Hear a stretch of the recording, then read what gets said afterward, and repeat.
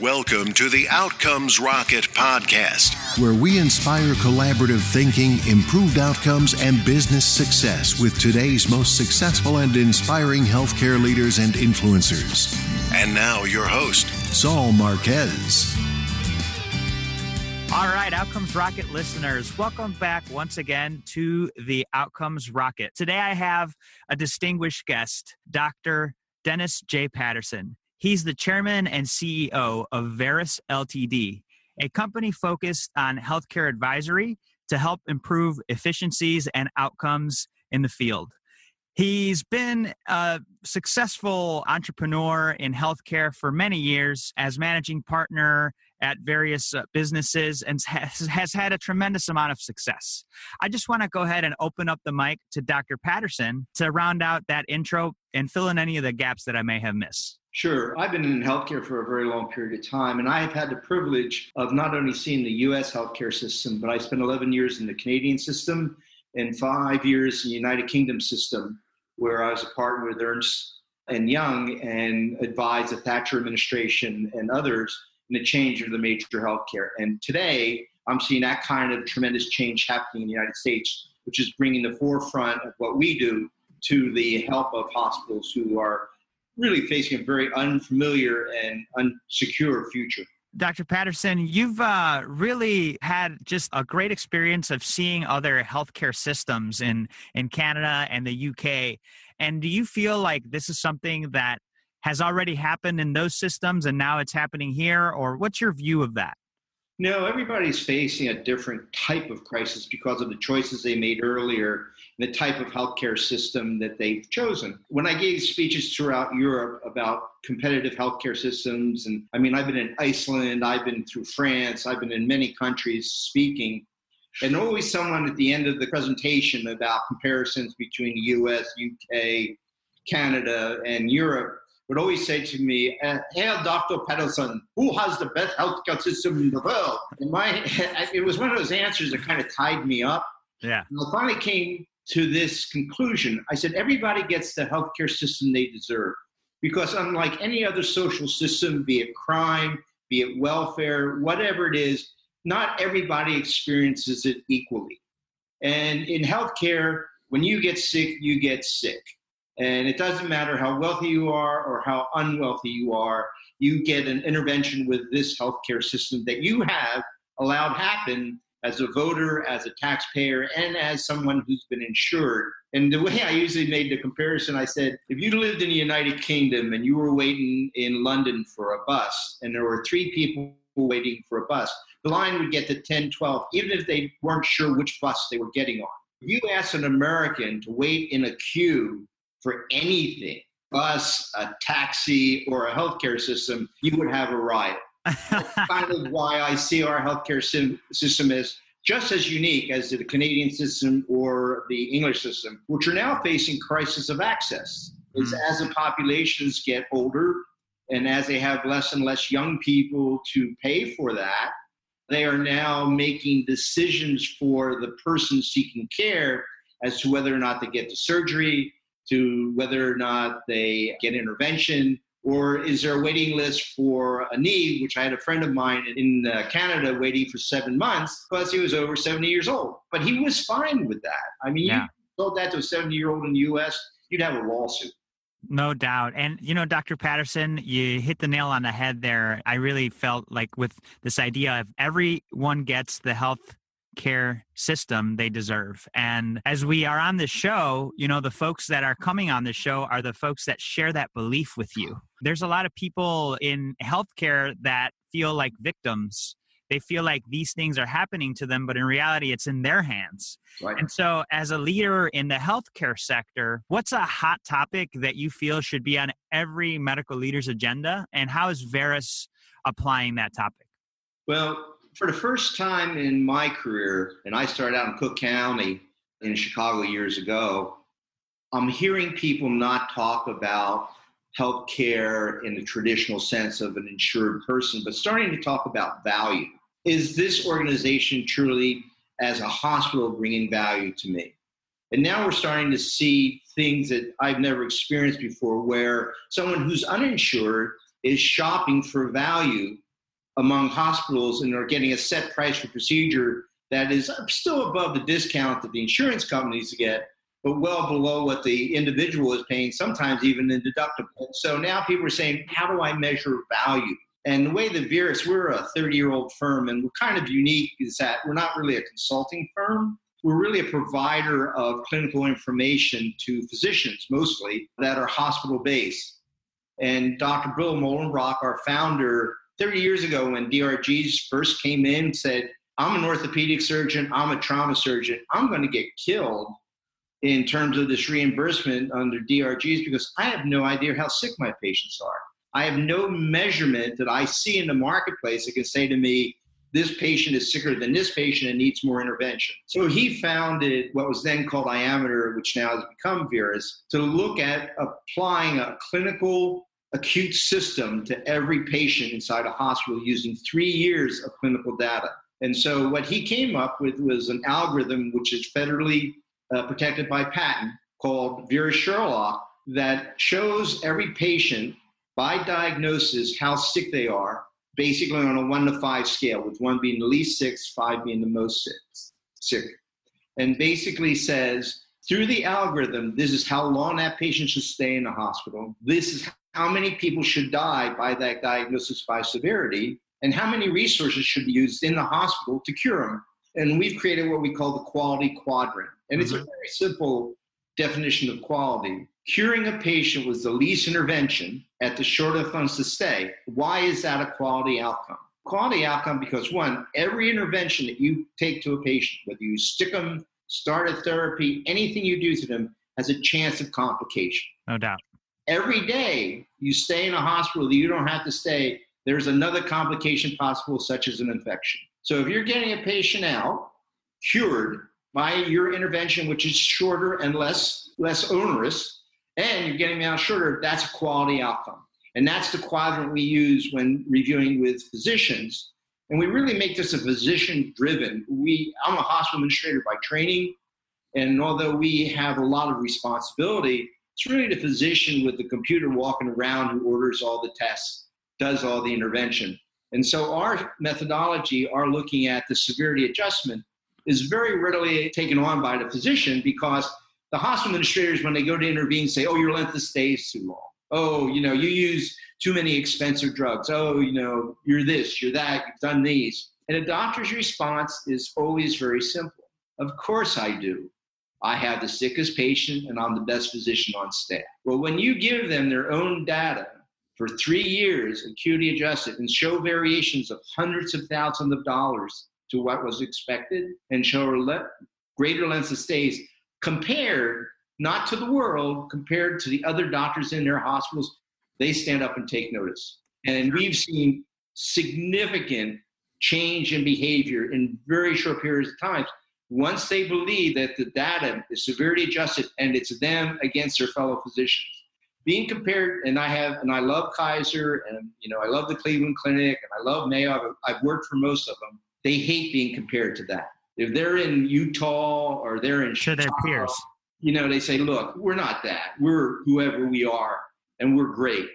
Mm-hmm. And we say, yes, you are, but this is Dr. So-and-so and Dr. So-and-so is using a lot less intervention and less costly drugs and having just as good outcomes. And all of a sudden we put up we call it a scorecard in the physician's lounge, and we cut off at a hospital in Pennsylvania that was the most efficient hospital under Medicare, had the lowest length of stay. We took off another 0.2 of a day through them basically competing with each other. That's huge. And Dr. Patterson, thanks for sharing that. One of the things that I think a lot of the listeners as leaders of these systems and leaders of the companies helping these systems struggle with is this idea of value. And it sounds like at Verras, you guys have gotten very granular and have the Sherlock algorithm, really applying those clinical acute algorithms to the way that patients are taken care of so that in the end, it becomes a behavior changing, outcome improving technology. And there's two things about it. One is we don't take over the hospital's physicians, but we are a provider of really relevant data that we have collected from their system without much intervention with IT. But usually an analyst can supply us with the billing information and the medical record information. And then we have two other systems that we've added to Sherlock in the last 6 years. One is called, this is real bright, Verras Watson. Nice. Sherlock and Watson. So Sherlock and Watson. We can't use Watson because IBM gets very upset. That's right. Verras Watson's okay, we understand. So what Watson does is it tracks the medical record of the patient. So it tells who ordered what when, and when did that happen. And this allows us then to help the physicians, because what we have found, at first we would find that a physician was in the non-quality quadrant. And there's 3 other quadrants that are non-quality to us. Larger length of stay, more outcomes, longer length of stay, shorter length of stay, yet more intervention. So those are 3 quadrants you can end up with. And so when we first looked at it, they said, okay, where's Dr. Dennis? Oh, look, he's in the red quadrant. He's nowhere even near the quality quadrant. So let's get rid of Dennis. And that way that'll improve our value. Well, what we found after looking at 3 years of data is that Dr. Dennis had 20 cases in the quality quadrant and 20 cases in the non-quality quadrant. So what we use under Watson is what we call 20/20 visioning. Okay. We take the first 20 best cases, their worst 20 best cases, and we basically take the acuity levels 1, 2, 3 and group them as the low acuity patients, and acuity 4 and 5 as the high acuity patients. And we show them what they did differently from the quality quadrant to any of the other 3 quadrants. And we go down so granular that we hit 35 major cost centers in healthcare, something as little as the supply of a Band-Aid to something as complex as an MRI or the drug you use. And we can show them exactly what they use against themselves in their 20 best and 20 worst cases. And a lot of times they'll say to us, well, we would say, and we never say they're wrong, because they may not be. And maybe they had to do that because of something they saw that wasn't written down in the medical record, wasn't recorded by the nurse, whatever. But we say, you just ordered 5 EKGs over 5 days and they all came back negative. Why did you do that? And we noticed on day 1, you ordered an MRI, and day 2, you ordered an MRI. He said, I didn't order a second MRI. Who did that? We say, oh, Dr. Molenbrock did that. He's your consultant. Well, I didn't order that. Well, it happened. And Dr. Patterson, what I really like about this analysis is that it takes that story, right? The story about the king that wanted to change the kingdom. And it started with the kingdom, couldn't do it, narrowed it down to the local villages, couldn't do it, tried changing his family, couldn't do it. And then he just said, you know what, I got to start with me. And when he started with himself, he was able to create that ripple effect that changed the kingdom. Right. And that's sort of what you're doing with Watson here, is taking the individual picture and improving within yourself and going outward. Correct. And then the third thing that we have, which is very important now that we're starting to talk about value, no one's defined value. I mean, is value what? The bulletin board that you have coming in on the I-80 to your town? Is it the 5-star rating you got from whoever? Is it the top 100 hospital? Is that value? So what is value to Verras? Yeah, in Verras we have something that's also patented called the Medical Value Index. And we can compare, and we have compared every hospital in the United States using MedPAR data, the government's data. It's 2 years old, but we've done it. And we have an 800-point scale. So we look at the quality indicators that you report to the federal government. We look at morbidity, mortality. We look at the clinical variation that you have. And we look at the resources that you use in order to solve the problem with the patient. So we have those 5 sectors. We give it an 800-point scale with the quality issues reporting being the lowest, because we've discovered in every hospital in the United States, the difference is 2%, because everyone's learned how to check off the boxes. And then we give the highest is the clinical variation and the amount of resources used to solve a patient. So we give a final score of, let's say, 799 out of 800. That means that there's hardly anything left for you to do to get into our value quadrant. But it allows hospitals, for instance, let's say... It's like a credit score. Yeah. And so basically what we're doing now is a lot of big physician groups like orthopedic surgeons, especially with the CJ initiative by the government, saying, okay, we'll help you lower your costs, but we want to get something out of that. And they're using Verras. They're saying, we'll use Verras as a kind of referee. You have the data is from you, the hospital, the data is from us, the doctors.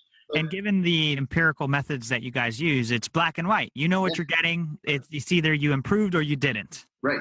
And it's your data. And it's your data. It's not being populated anywhere else. It's coming from you, physician driven, and it's just the way that you could improve it, really. Absolutely. So now let's say that I'm the chairman of the orthopedic department and I have 10 orthopods who work for me. And now I have $1 million because I took out $2 million and the hospital completely just split it, right down the middle. So I have $1 million. And so now I have 9 other orthopods plus myself that I have to decide how I'm going to split that $1 million. Do you do it on a per case basis? Do you do it on a length of stay basis? No, you use the medical value index. So you can now compare a physician using his or her medical value index and saying, you scored 800, you get the most per case. You scored 200, you get the least per case because you have not improved in these quality quadrants. And there's a lot of applications like this that you could use these metrics to incentivize and also on the other side, right? Well, Blue Cross Blue Shield comes to you and says, look, we want a risk contract. You say, great. Yeah, I think I really can control my costs and control my outcomes. How are you going to do that? And how are you going to have a objective metric that both you nor Blue Cross can actually affect, but that has a quarterly update saying how you're doing. And this was actually, the medical value index was actually created for Kalispell Hospital in Montana almost a decade ago. And what happened was, Diameter at the time bent the cost curve of that hospital from 16% to 2.4 over 6 years, lowered their costs to less than inflation and even less than medical inflation. But at that time, Stark laws were in place and they couldn't reward their physicians. So Blue Cross Blue Shield, who was the big payer, said, if you tell us how, we will reward the physicians because we're not in any way affected by Stark law. That only says you, the hospital, can't do it. And so we created the medical value index in order to reward physicians in Montana.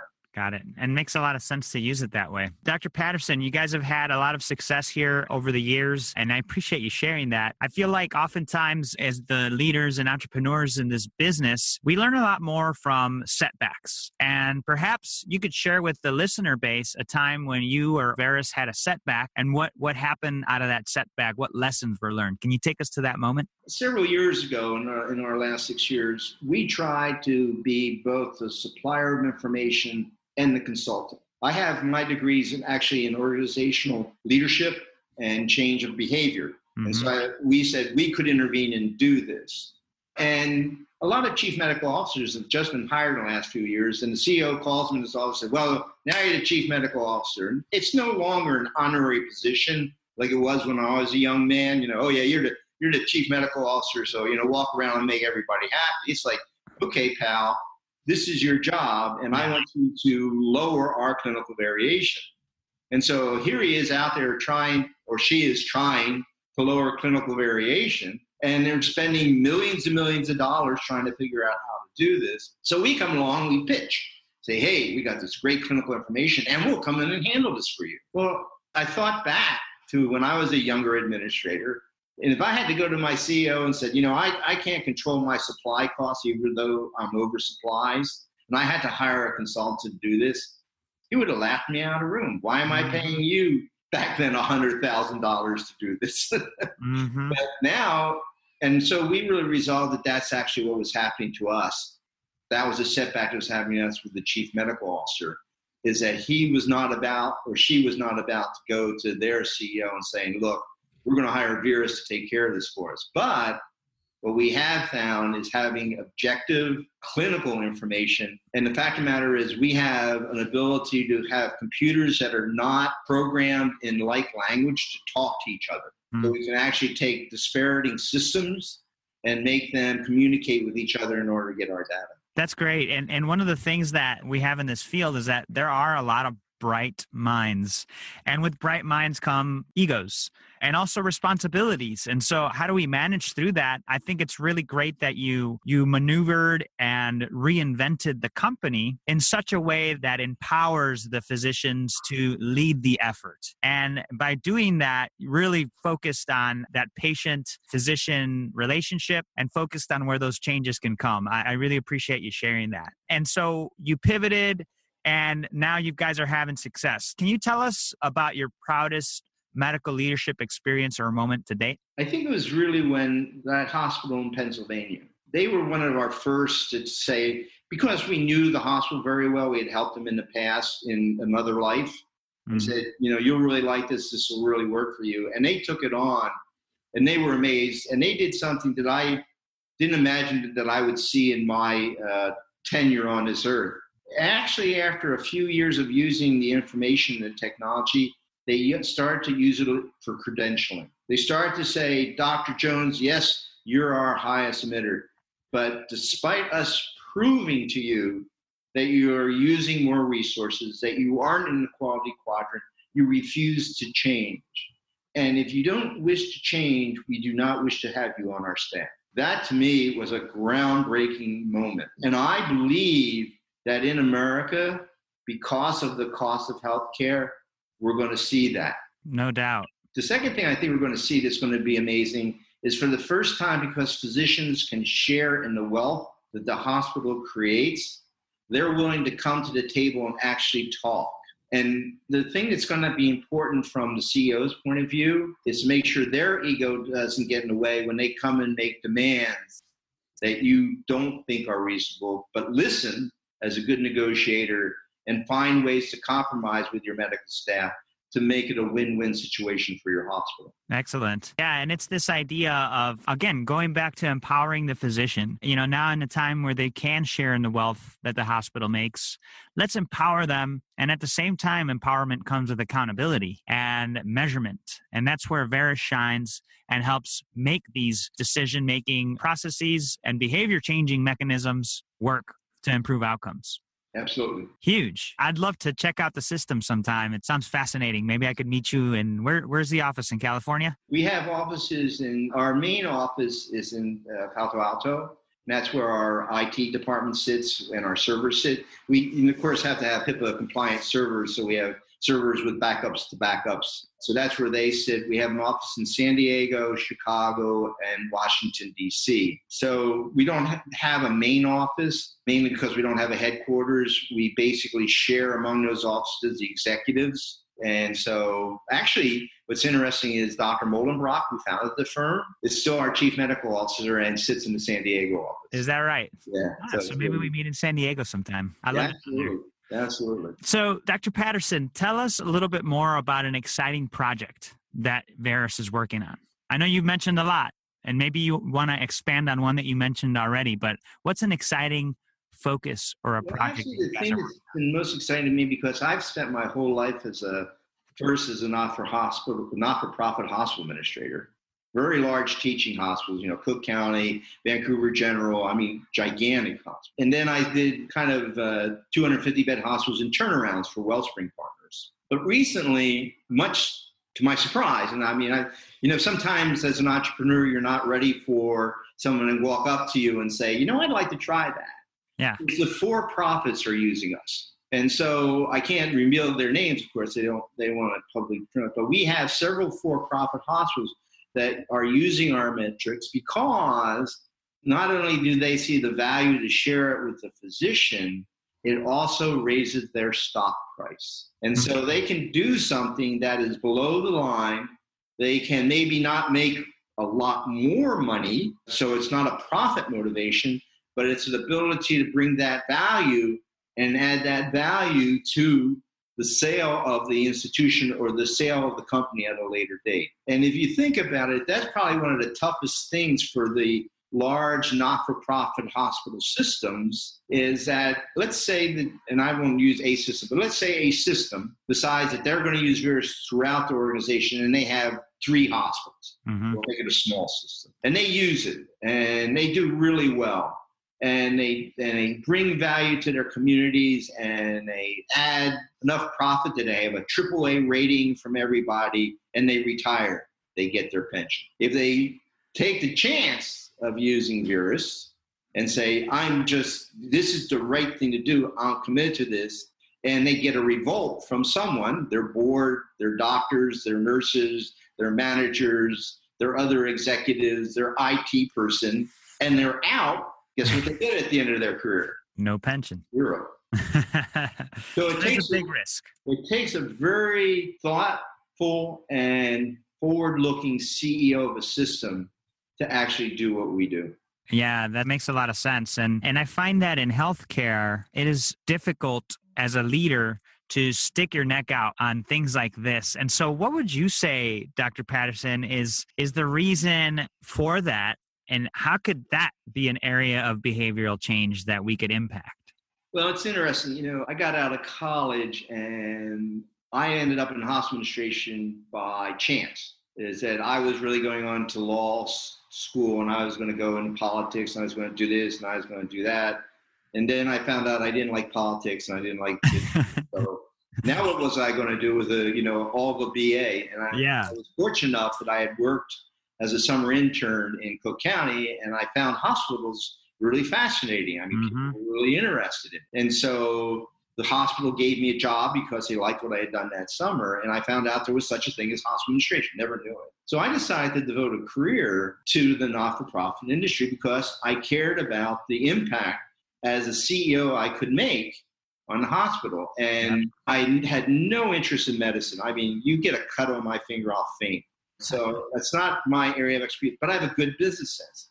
And so I went into that. And oftentimes when you see someone later in their career, if you could take them back to why they did this, not why they're doing it now or what they're worried about or their pension or their this, that, the other thing. They did it to make it better. And how many hospitals do you know that have increased their profits and lowered their price? And I think what we're going to have to see in America, if we survive in a system which allows competition, which I believe with, which allows insurance, which I believe with, allows government insurance, which I believe in, you've got to start bringing down that price curve. And the fact of the matter is, as a not-for-profit CEO, you should be doing that. That's why you have trustees over you, because you have a trust in the fact that you are running a hospital for that community or for communities across the U.S. And I think there's many of us, my age and younger, that went into it for that reason. They just sit back, over their cocktails at the end of the evening and say, why did I first do this? And will I take that chance to do what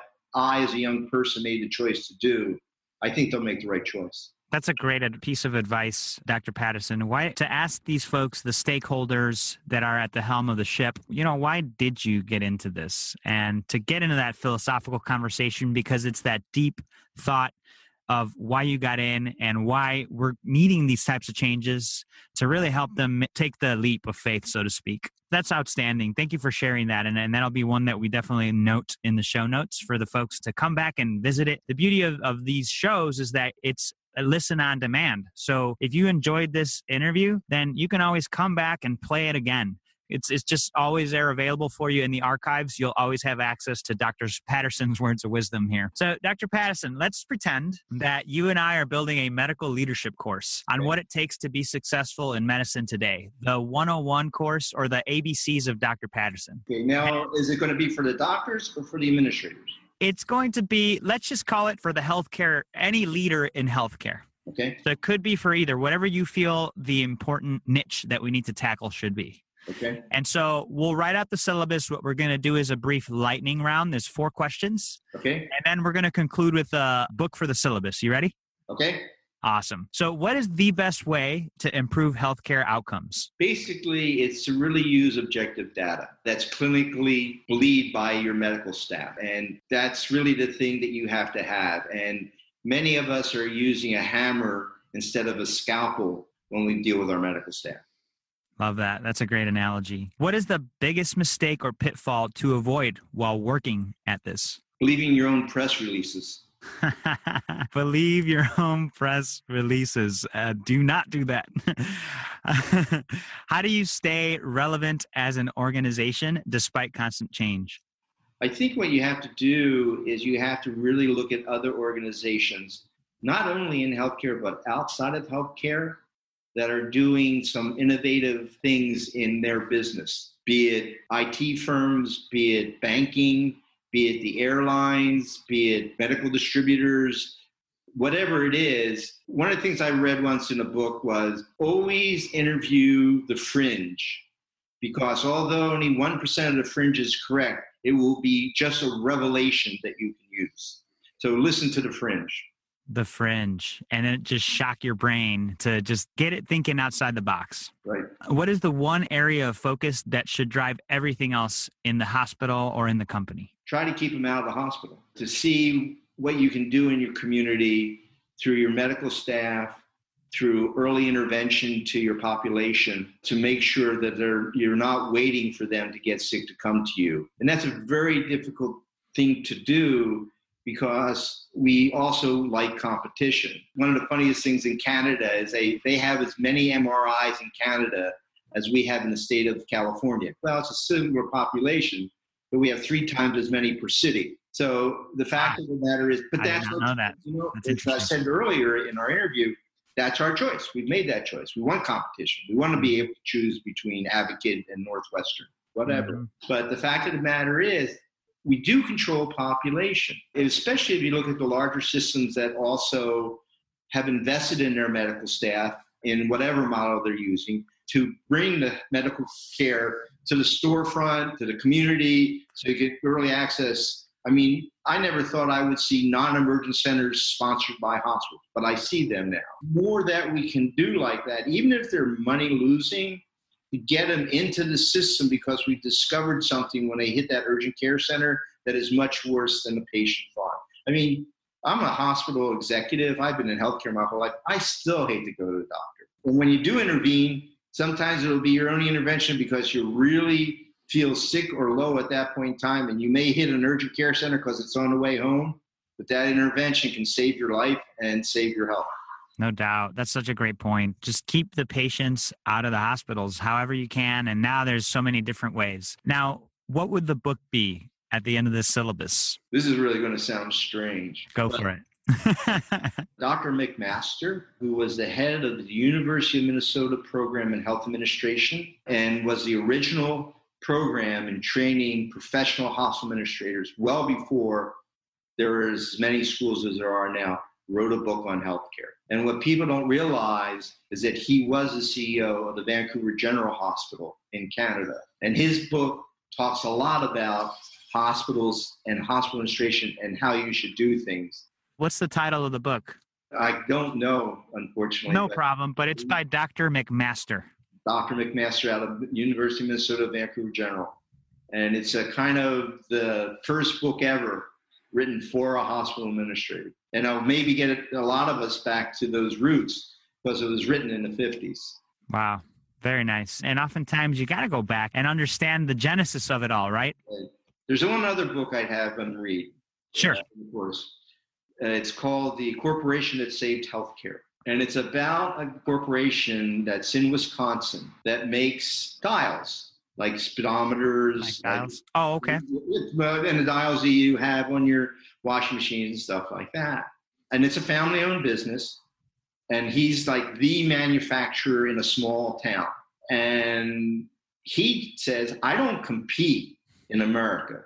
I compete against the Japanese, the Canadians, the people in the UK. And my biggest cost is healthcare. And he had a bad knee operation. And so he went up and he just started researching healthcare in Wisconsin. And he found an orthopedic hospital that redid his knee and redid it great. So he introduced, because he was self-insured, his own healthcare system, his own healthcare insurance to his employees. And if you would use a hospital in his network, you paid nothing. If you didn't, and he would give you a very large HSA for you to pull against, and he would put in money for you to pay your co-pays if there were any. But you didn't even pay co-pays if you went to the hospital of choice. And he has continued to innovate his system over the years. And in the last 10 years, he's only had to raise his rates of premiums to his employees twice. Very interesting. And what was very interesting is he's very close to Madison. And he was talking with the Madison people. And one of the docs from Madison said, what do you do about the psychiatric aspects of care for your patients? I said, what do you mean? He said, how do you test them to see where they are, in their minds? I said, you got them doing physicals every year. That's great. You bring a doctor on site so they don't even have to leave. That's great. But you do nothing about their mental health. And he said, well, what do I do? He said, well, and I don't know this is quite correct, but you can get the book. And it said, there's 11 question questionnaire that we have perfected at the University of Wisconsin-Madison, that if you give it, it will tell you the mental state of all your employees. So he made that part of the physical, and he found he had 3 suicidal people, and he had 4 depressed people. Now, and he said, this is amazing. I have these people working on a line, and I have these people working in administration, and they're suicidal. And so he was able to get them into mental health intervention. Well, I think this is an awesome book. Yeah. The Corporation That Saved Healthcare. We're going to put it. That's a wonderful trailer. Yeah. I want to pick it up myself. Do you know who the author is? I'll get it to you. No problem. We can get that. And as soon as we do that, Outcomes Rocket listeners, along with Dr. Patterson's top 4 here, objective data believed by the staff, don't believe your own press releases. You got to make sure you do cross-pollination to learn from others. And finally, keep the patients out of the hospitals. That's the way you're going to improve outcomes. That's the way you're going to make healthcare better. And then read the books. All of this is going to be in the show notes. When you go to the website at outcomesrocket.com, you'll be able to see them right there. Yeah. Dr. Patterson, before we conclude, I just want to open up the mic to you where you could share a parting piece of guidance and the best way that the Outcomes Rocket listeners can get a hold of you. The best way to get a hold of us is our site's currently under construction, but it'll be up and running soon. So just go to Verras, VERRAS.com, and that'll tell you a lot about us, or call me direct. Send me an email. It's very simple. My initials are DJP, Dennis Joseph Patterson, DJP at Verras, VERRAS.com. And also, we'd like to put a link to your podcast on our site, so allow people to understand what I've just said, but also what others are saying in order to connect them. We are more than happy to talk with people. We have the ability to show you the clinical variation using public data. So if you don't really want to reveal to your medical staff that you're really thinking of this yet, but you want to know, yes, I have that variation, we can show that to you. And it's an eye-opener. And a lot of times people will try to dismiss it saying, oh, well, that's all of our Medicare patients. That doesn't include everyone else. And we say, we have found over the ages that clinical variation shows up on all your patients, because the doctor does not put a little blue dot on a Medicare patient, a little red dot on a Blue Cross Blue Shield patient. Right. And so the call to action here, Outcomes Rocket listeners, is to step up to the plate and remember why you got into this to begin with. And if you want to take a look at what the folks at Verras are doing to get that objective data, to make outcomes better in your facility, save some cash, they have a non-threatening way of doing it by taking a look at different data sets. So take that call to action. Remember why you got into this, and just know that we're here for you, and so are they. Dr. Patterson, I just want to say thank you so much for the opportunity for being on the show with us today. I think that the conversation we've had will create a ripple effect of positive change within this system, and just want to give you a big thanks for coming on. Thank you for having me. Get excited for Health 2.0's 11th Annual Fall Conference and save $100 with this promo code, FALL17ROCKET. That's FALL17ROCKET. At this one-of-a-kind conference, you'll discover the latest innovation and hear the hottest topics and trends in health tech. Join 2,000 decision makers, including healthcare providers, developers, investors, and startups, as they gather to see over 200 live product demos, 100-plus thought leaders, and 10 new company launches. Visit outcomesrocket.com/health20. That's outcomesrocket.com/health20.